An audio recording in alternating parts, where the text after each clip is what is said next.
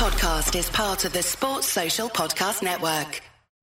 It's the Transfer Gutter Show. Me, Rob Gutman, joined by Mel Reddy, Paul Senior, Adam Melia. It's the morning after the night before kind of feeling this morning, girls and boys, isn't it? Phil Coutinho has gone. He's exited the building. I don't want to ever look at his nasty little face again. I don't want to see him in a Barcelona kit. My lads at home have been showing me pictures of him doing bits for Barca, and I don't care. I believe he's actually got an injury, as was breaking this morning. He's out for 3 weeks. Hope it's worse, Phil. Hope it's a lot worse. Anyway, let's move on. It's a stage of grief, Rob. Yeah, this is a stage of grief. This is bitterness. Right, Mel, I'm going to start with you because I feel like I need to be shot down early doors here. Shoot me, Mel. No, all the major media outlets broke with a story yesterday that Liverpool would try and get Naby Keita in early. Now, it feels far-fetched still as an idea, but it's out there. Liverpool clearly would like to make it happen. What's your take so far, Mel? Yeah, I don't think it broke last night. It's been in the atmosphere for... But everyone ran with it, headline-wise. What seems like, as far as I can remember, I think we all sat here multiple times over the summer and discussed what difficult negotiators RB Leipzig were, and for Liverpool to get that advance deal sorted was a miracle. It took a lot of elbow grease. The players' agents helped heavily. It factors in so many things into the equation that I don't think we generally think about when we view these things, because we don't have obviously extensive knowledge, but the insurance that has to be done when you sign a player but he's playing for another club for that season, any injury he gets, it's a lot of money to put towards that insurance. Obviously they had to pay a premium to get Leipzig to agree to that arrangement, and then this again would then mean you counting out what you paid on insurance for the next few months until the end of the season, you're writing that off. You then have to pay an additional premium to get Leipzig to consider it. They obviously have to look at their own position.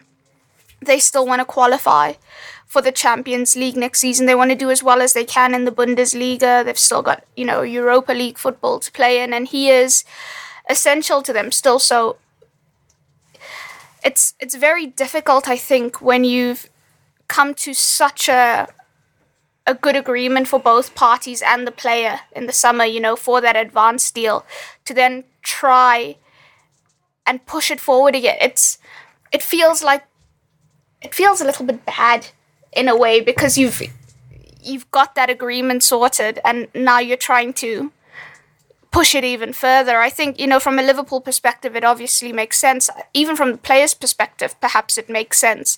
And I don't think it was coincidental that while there was a winter break, he was still training. He probably wants it to happen.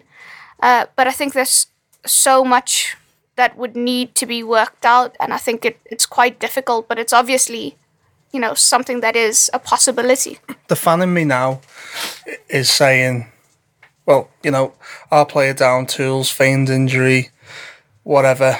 What we've just been with Coutinho, I now don't care how he behaves to engineer a move to Liverpool. That's the fan in me, but also the sensible guy in me as well.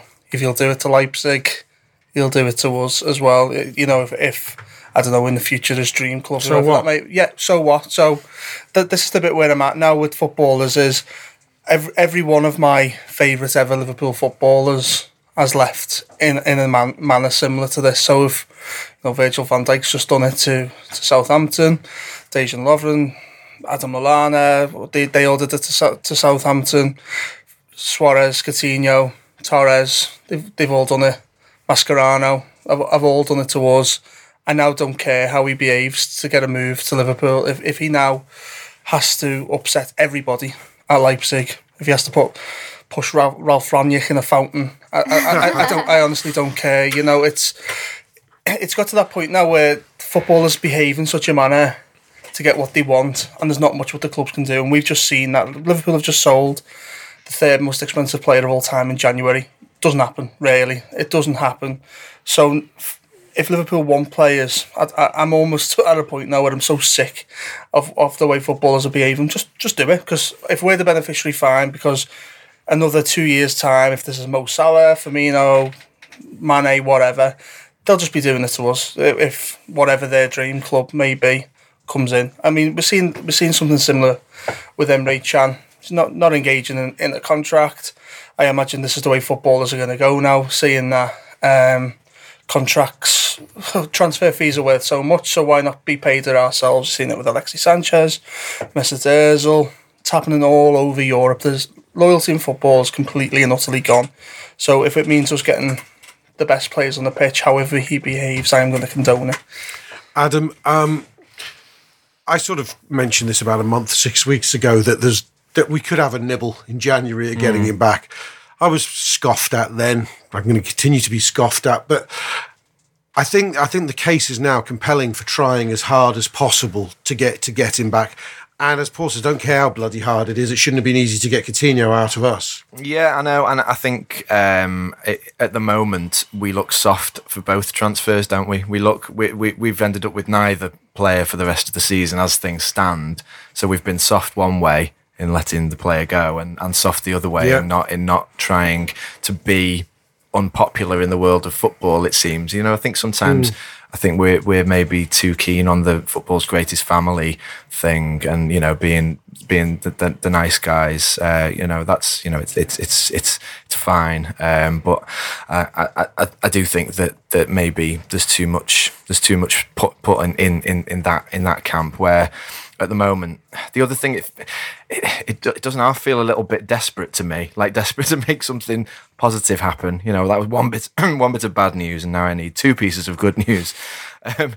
Just that we seem to cycle through some links quite quickly, and then the fact that we were straight back to saying, well, maybe we can have another go at Keita. It doesn't make me feel big picture that optimistic. Is it a bit like, you remember that January where we were sort of semi-celebrating getting Jordan Ibe back from loan at Derby because we weren't going to buy anybody else? But having said that, this is now be bloody Keita. It's strange because we seem to need, we need something positive to whenever something negative happens, because it's only days since Virgil van Dijk, isn't it? Which is fantastic, brilliant, positive transfer, the best. We've been that one though. I know, it's mad, and I'm not the most positive in general, but we do need to take that as a long-term brilliant thing that's happened.